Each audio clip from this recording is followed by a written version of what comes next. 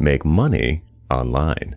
Well, so there's a book that I recommend. It's by... Are we live right now? Are we doing it? Oh, we're always doing it. That's not a euphemism. We're just talking. It's just, you're all disgusting. Disgusting. Get off my podcast, listener. Go home, unless you are home, in which case, go outside. Then go back home. Stand on your lawn and then get off your lawn. And think about what you have done. I missed this. It's been a week and I've missed it. Let's make money online withdrawal. To answer your question, yes, this is absolutely live right now. I put it on Periscope. I don't know what is Periscope anyway. I just joked about that. I'm not sure. I think it's submersible. I don't know. Yeah, I have so many questions about social media these days. I just don't understand it. Bots. UI/UX. What the heck should you read? I'm changing this. This actually said what the heck should you read, but it's censored. It put the second letter was an asterisk. What the fuck should you read? All right. This is Make Money Online. There are no rules. So UI and UX are actually different disciplines, and I can't believe I actually had to say that. User interface is what the interface is, and user experience is more like what you think of when you think of the word product. It's the actual functionality of the thing, the layout and the behavior of the thing. UI is more like graphic design and layout, and UX is more like I asked a user to do this, and then it was a miserable failure, and now we have to do a different thing. I'm more of a UX designer. I figure out layout and behavior of software for a living. So with that in mind, here's what the fuck you should read. We're going to start from incredibly imposing tome and work our way down to a nice digestible thing. If you want to take a class in user experience design and know basically everything that there is to know, the best resource for that is called Designing for the Digital Age by Kim Goodwin. She was a designer at Cooper. I'm about to recommend one of Alan Cooper's books, and they're a UX-focused firm in San Francisco.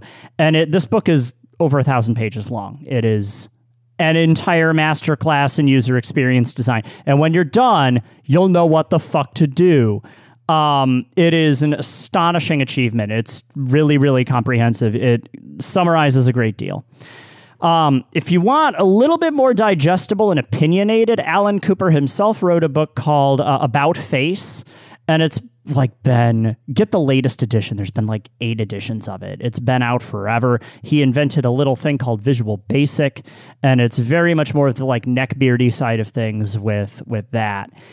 If you want to go deep on individual topics, your best option is to go to the library of a publisher called Rosenfeld Media.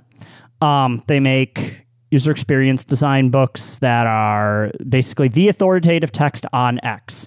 So if you want 300 pages on how to run a card sorting exercise, go there and buy Card Sorting. I have met the author of Card Sorting in New Zealand. She's great. If you want to learn a really, really great book on web form design, that's literally how to make your forms less Byzantine and miserable, Luke Wroblewski wrote a book called Web Form Design. It's about web form design, and it's 300-page deep dive on that. After that, Don't Make Me Think is one of the classic texts, and it's basically about usability testing. It's written by Steve Krug in, I think, 1998 or 1999. It's a very Web 1.0 book. It's been updated, and then he wrote a second book called Rocket Surgery Made Easy. And all of those books are exceptional. They're really, really great. So that's worth keeping in mind as far as an authoritative text. Beyond that, this one curly-haired schmo wrote a book called Cadence and Slang that I guess is vaguely useful at the end.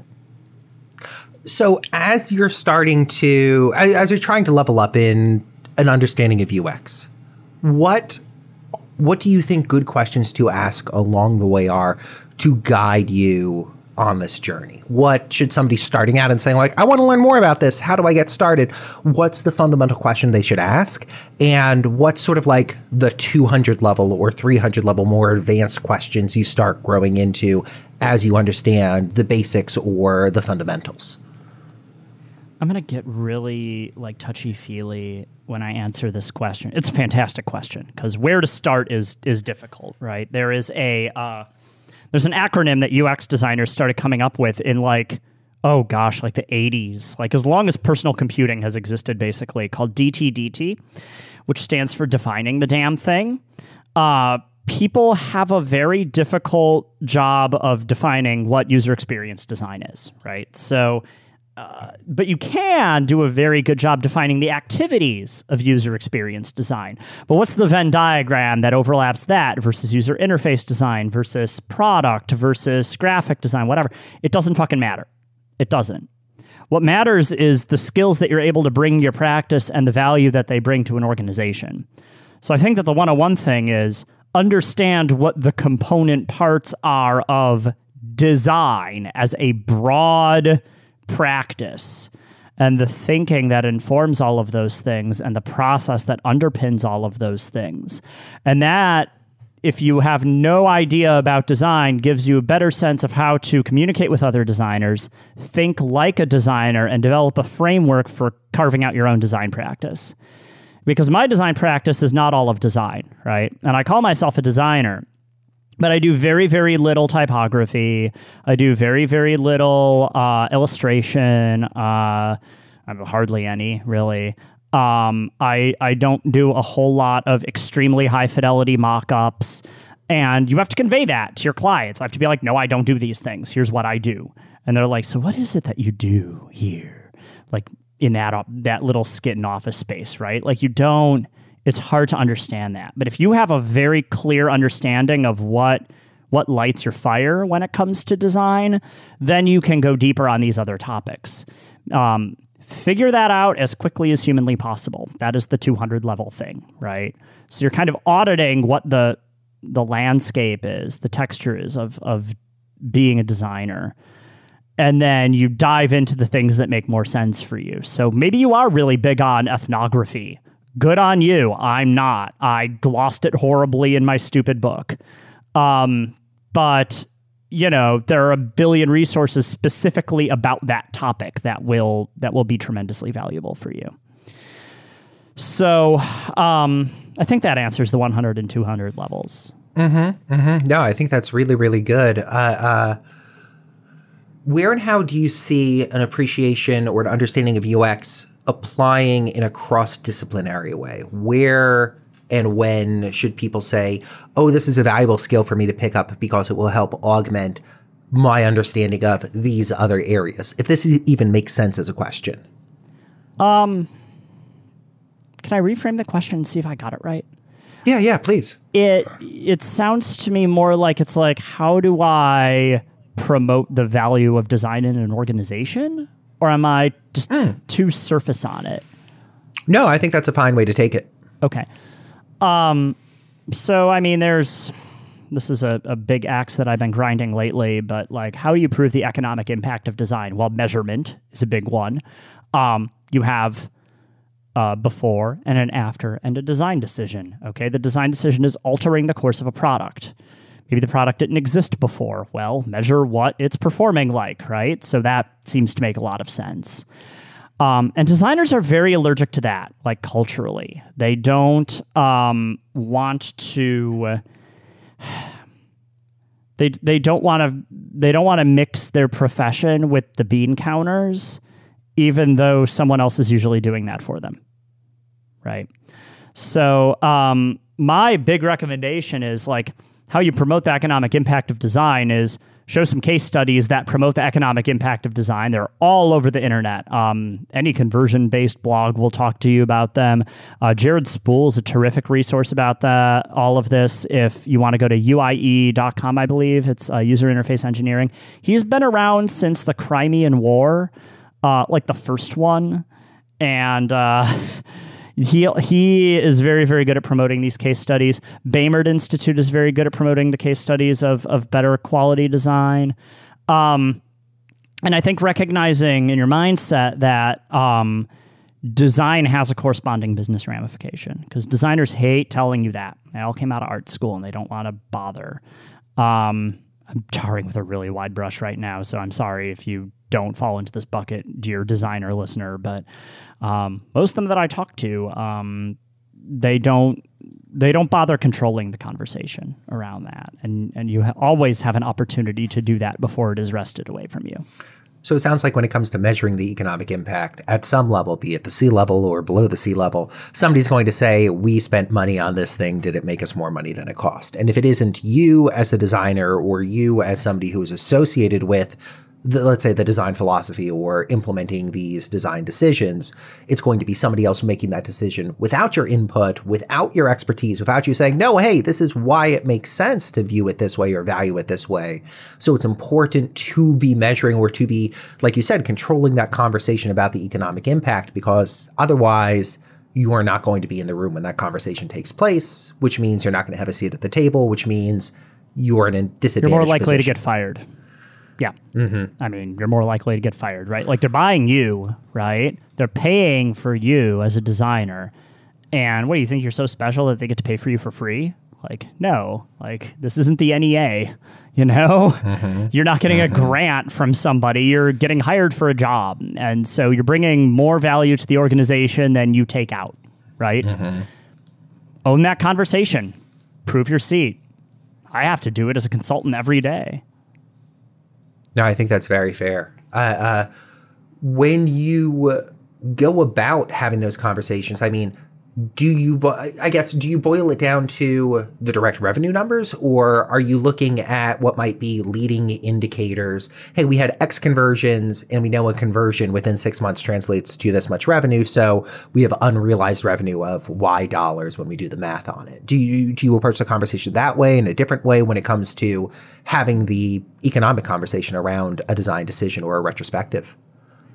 I mean, 95% of the time it's revenue, right? Like, that's the closer you can get to the money, the better. Like, with A/B testing, I'm very, very close to the money, and I'm measuring revenue as a key metric, and that allows me to promote my value very well in an organization.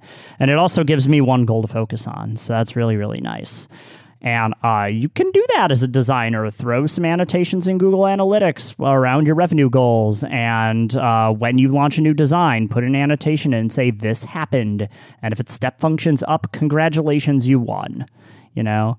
But I'll give one example. So in 2013, right before Draft Revise launched, I ran a project for a arts nonprofit called New Music USA. They're a modern classical, basically, nonprofit, and they give out a couple million in grants every year, and they're great. It was one of my favorite projects I've ever done, and they wanted to go from a literal paper-based grant-making application system to like you mailed in a demo tape, like that level.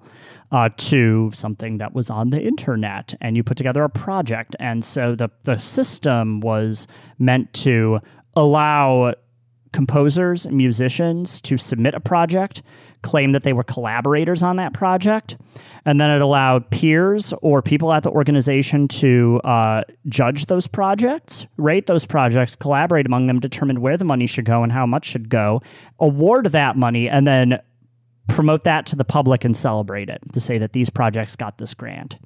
So a lot of user roles and a lot of interesting data cases to be keeping in mind, which is just catnip for Nick D. Like, I love thinking about weird, thorny web application-y type stuff, which I don't talk about very often in my design practice anymore, but still catnip for me. Always great. So I did this, and well, the goal isn't we make more money off of that. They're a nonprofit. They're giving away money. The goal is to get rid of money.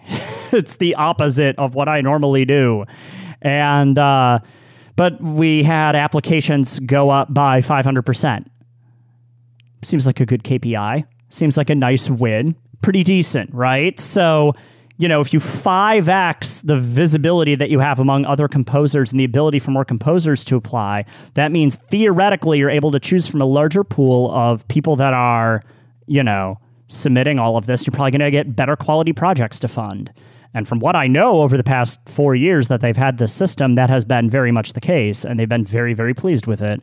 Or at least the guy who I keep going out with every time I find myself in New York seems to enjoy it. So, like, you know, he hasn't stopped talking to me yet. So we talked about a number of resources and a number of guides, a number of books that people could dive into. Do you think starting to answer that 101 level question we talked about before, understanding the component parts of design as a broad practice, is the best spot for somebody asking, hey, what the fuck should I read about UI or UX to start? Is that the best starting spot, or do you recommend somewhere else as that initial point of entry? Yeah, I think figuring out what the activities are in design is what matters, not like what is design, because you get these books. Okay, I'm going to cite a few and I'm going to throw them under the bus, and I'm so sorry because I love these people and I love their work. But there's one book that tries to indicate what design is in a very lofty way, and the first line is, "What is design? It moves." And I looked at that line and I was like, that doesn't tell me anything. What? Is it about like an interaction? Is it about like a... And I thought it was just this like very lofty speech, and it was very confusing to me. Second thing, there's a book by Tim Brown, who's the CEO of IDEO. IDEO is the company that put me on the road to becoming a designer, right? Tim Brown is their CEO, but he wrote a book called Thinking by Design or Change by Design, something like that. And he coined the term design thinking to describe basically IDEO's process. And anyone can have design thinking. I know this because I pull clients in the room who are weird SQL engineers, and if you hand somebody Post-it notes and markers and have them play for a little while in a focused and directed way, they're going to love it and do really interesting things. I firmly believe that because I've seen it dozens of times in my career. And so I don't think that it's this like... this rarefied or even specific discipline. I can have, I can take literally anyone walking in front of my apartment right now and ask them to do a design exercise. In fact, I would love to do that. Just like haul someone off the street and pay them for their time and just cover a wall with Post-it notes. I believe anyone can do it. And so towards that end, you are simultaneously promoting yourself as an expert in the practice of doing it because you're a little bit of an educator around it, but also democratizing the process. I want more people to be designers. I want more people to understand what the fuck it is I do, or at least to commit acts of design and recognize that they're doing so for, at least part of their living, So many people do design without realizing it. Well, probably most people listening to this podcast have done design without realizing it. If you've ever thrown up a marketing page using the default WordPress template, you've done design. Congratulations. Right? Well, because, you're making a decision that impacts how something is perceived, which is design. Yeah, you're making a decision that affects communication. And if you can't, even a non-decision is still a decision. Right? Even deciding to do Microsoft Courier in Microsoft Word and then print it out and thumbtack it to a corkboard, that is a design decision. Changing the font to Calibri is a design decision. Hiring me is a design decision, and people don't cop to that. They don't cop to the broadness of it. And I think that's what kind of throws me about it. Does that make sense? Yeah, it does. Earlier, you referenced design as play and how it... I'm trying to remember the phrase you used, but like design as play as activities for people to become more engaged, drag the SQL engineer into the office, Tell me more about that. Tell me how you approach it or how the industry recommends approaching it and what, I guess, the big idea of design as play might be for a listener who isn't acquainted with it. I'll talk about it really subjectively because I don't think the industry is in agreement about it at all. But what usually happens among like the more, I come from a background like IDEO or Gravity Tank or Cooper, where it's like a more, they call them innovation consultancies, and they're doing design. It's fine. It's what it is. But it's basically it comes with a like heavy brainstorming component. So you bring a bunch of people in a room and you start asking a bunch of questions about how the product should be, right? So let's say we're making something brand new. One of the big classic case studies in design research is the shopping cart that IDEO designed for, I believe, Target. And they, instead of looking at their crappy wireframe shopping cart that every grocery store has that sucks and, hurts your foot and runs into the aisle, whatever, they blue sky thinking thought, we need to carry groceries through the store, right? And we need to do it in a way that uses the wheel in some capacity, probably. How should that be, right? And they settled on something approximating what the shopping cart is in Target now, which is amazing. It's stackable, collapsible plastic. It has a generous kid seat. It has a generous undercarriage. The grip is molded to like typical human hand and all of these things. And they thought about, and they basically covered a wall with Post-it notes and thought like, let's do this. And it wasn't off the table when like weird, gobsmackingly terrible ideas were not off the table. And the consequence of that is it feels like play because you're all of a sudden thinking without constraint and you're sketching a shopping cart from the beginning. And so you end up with this kind of, for lack of a better term, kind of childlike naivete about the whole process, even though you might be like a high-ranking stakeholder at Target or the shopping cart manufacturer or whatever. And then you start to think about how these things can be combined. And then you kind of move into, if you're making a physical product, such as in this case, you would start making prototypes of the shopping cart and then maybe a trial run where you launch a bunch of shopping carts in one location of Target and see how people go. And then you interview them and figure that out. So it's this constant like process that kind of goes over and over of like play and inquiry and synthesis and action.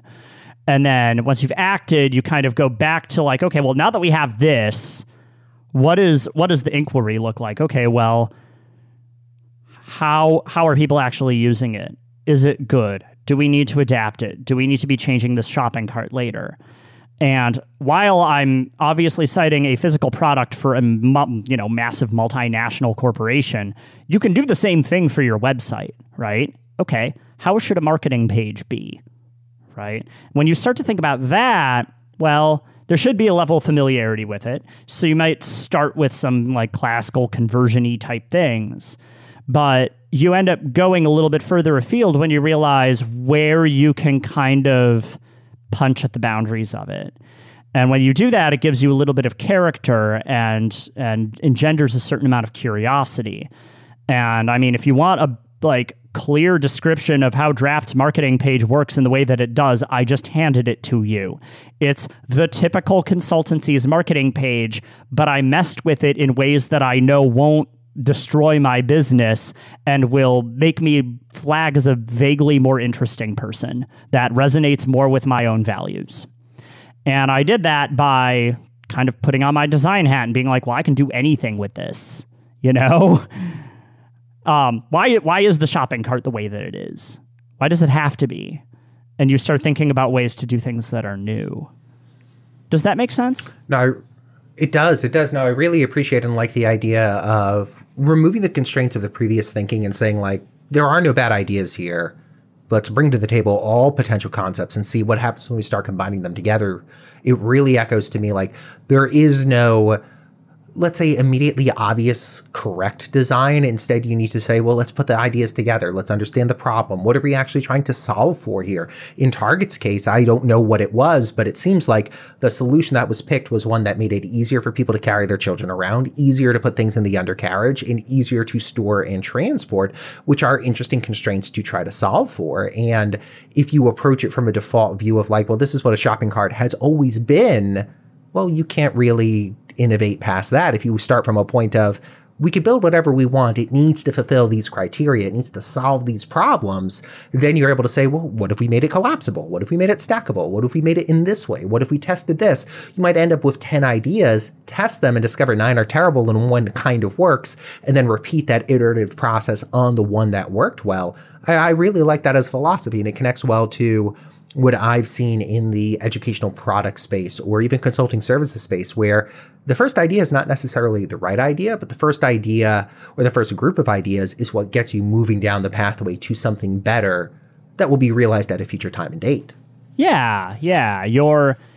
It is healthy and highly encouraged in your profession to question the precepts of that profession because it is what makes you interesting, right? And I think this goes back to Make Money Online. It's being a little bit contrarian and questioning about the way that the profession operates. And if you're not, and the way that I do that, because I'm a designer, everything looks like a design problem, right? Everything looks like a nail to a designer. So you have to redesign the nail. So I go at it from, right. And you go at it from that perspective, right? Like I think I'm gonna butcher this joke, and it's the stupidest fucking joke, but it's real in this situation. How many designers does it take to change a light bulb? How many? Well, okay, so does it have to be a light bulb? Like, can we think about other ways to get light in here? Why are we putting light here and not over there? Can we maybe put a skylight in, or like maybe utilize some solar power or something like that? Why is it a bulb? Could we put in like maybe some sort of LED panel now that we have that, or prototype? Can we get that other department over there to prototype an LED panel for us for a moment and just put it to the right? No, that's too far to the left. That's horrible. Just get rid of the LED panel. Throw it away. Okay, so, and you get the idea. Like, you just don't shut up about this for like 6 weeks, right? Like, does it have to be a light bulb is basically the answer to how many designers does it take to change a light bulb? Because maybe it doesn't, Like, you can do fucking anything you want with the world. Like, that's kind of liberating and terrifying. I really like that. I really like that as an example in how you start with a spot of saying like, well, how many designers does it take to change a light bulb? And well, you back up and say, well, we know what the objective of the light bulb is, but what's the array of different ways we could achieve that objective that are not necessarily a light bulb or are not our conventional way of understanding what a light bulb is. And I think that's important for any consultant to consider, because when a client comes to you with a problem, they might already have a solution in mind. And in previous episodes, I've said this before, I say it a ton. As consultants, we're great at seeing problems, as consultants, we're great at understanding solutions and defining solutions, but we aren't great at understanding the problem itself. Clients are great at identifying the problem because they live with it, but kind of suck at identifying what the solutions are because they don't have exposure to it. I think what you're illustrating here applies perfectly to consulting and service-based industries, because you're able to say, well, okay, the client's experiencing this problem and thinks we need to do X, but there's an array of solutions here that are going to help us get to the outcome the client is searching for, get them to that better spot in their business they're looking for.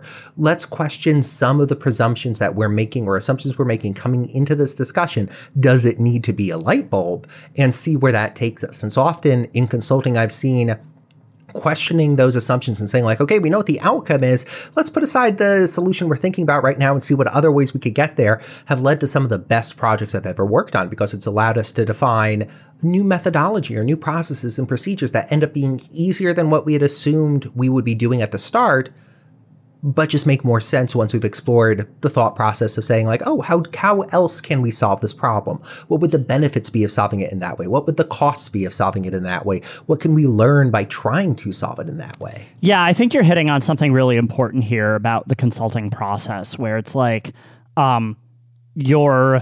you're digging in and questioning what the motivations were behind this certain thing. And I don't know if I agree fully that like the client knows exactly what the overall strategy should be, because you should come in and nothing is off the table. You should be questioning what that strategy is. So I have, I've had a client in the past that like wouldn't stop introducing new products on their core product line, and like it was kind of diluting everything, and they should have probably put together a separate brand for it. And at some point I came in and I was like, this is happening. It might be hurting your business. And it's the onus is on me to actually bring that up, right? So, part of the does it have to be a light bulb is also, why are we putting light here? Why are we changing this light bulb and not ripping out the ceiling? And maybe that is the answer. But you come in as an expert to question why that is the way it is. And that allows you to, I don't know, you become more empowered that the world is malleable in a way from that. But it also allows you to kind of gain a C-level seat at the table. No, this is good. This has leveled me up, and I hope levels up the listeners. Any sort of like closing thoughts you'd want to share on getting started, on advice, on concepts you see people start off with but generally end up wrong, pitfalls, common traps, or have we sort of nailed this one? Cascading style sheets do not adequately reflect a clear sense of typography.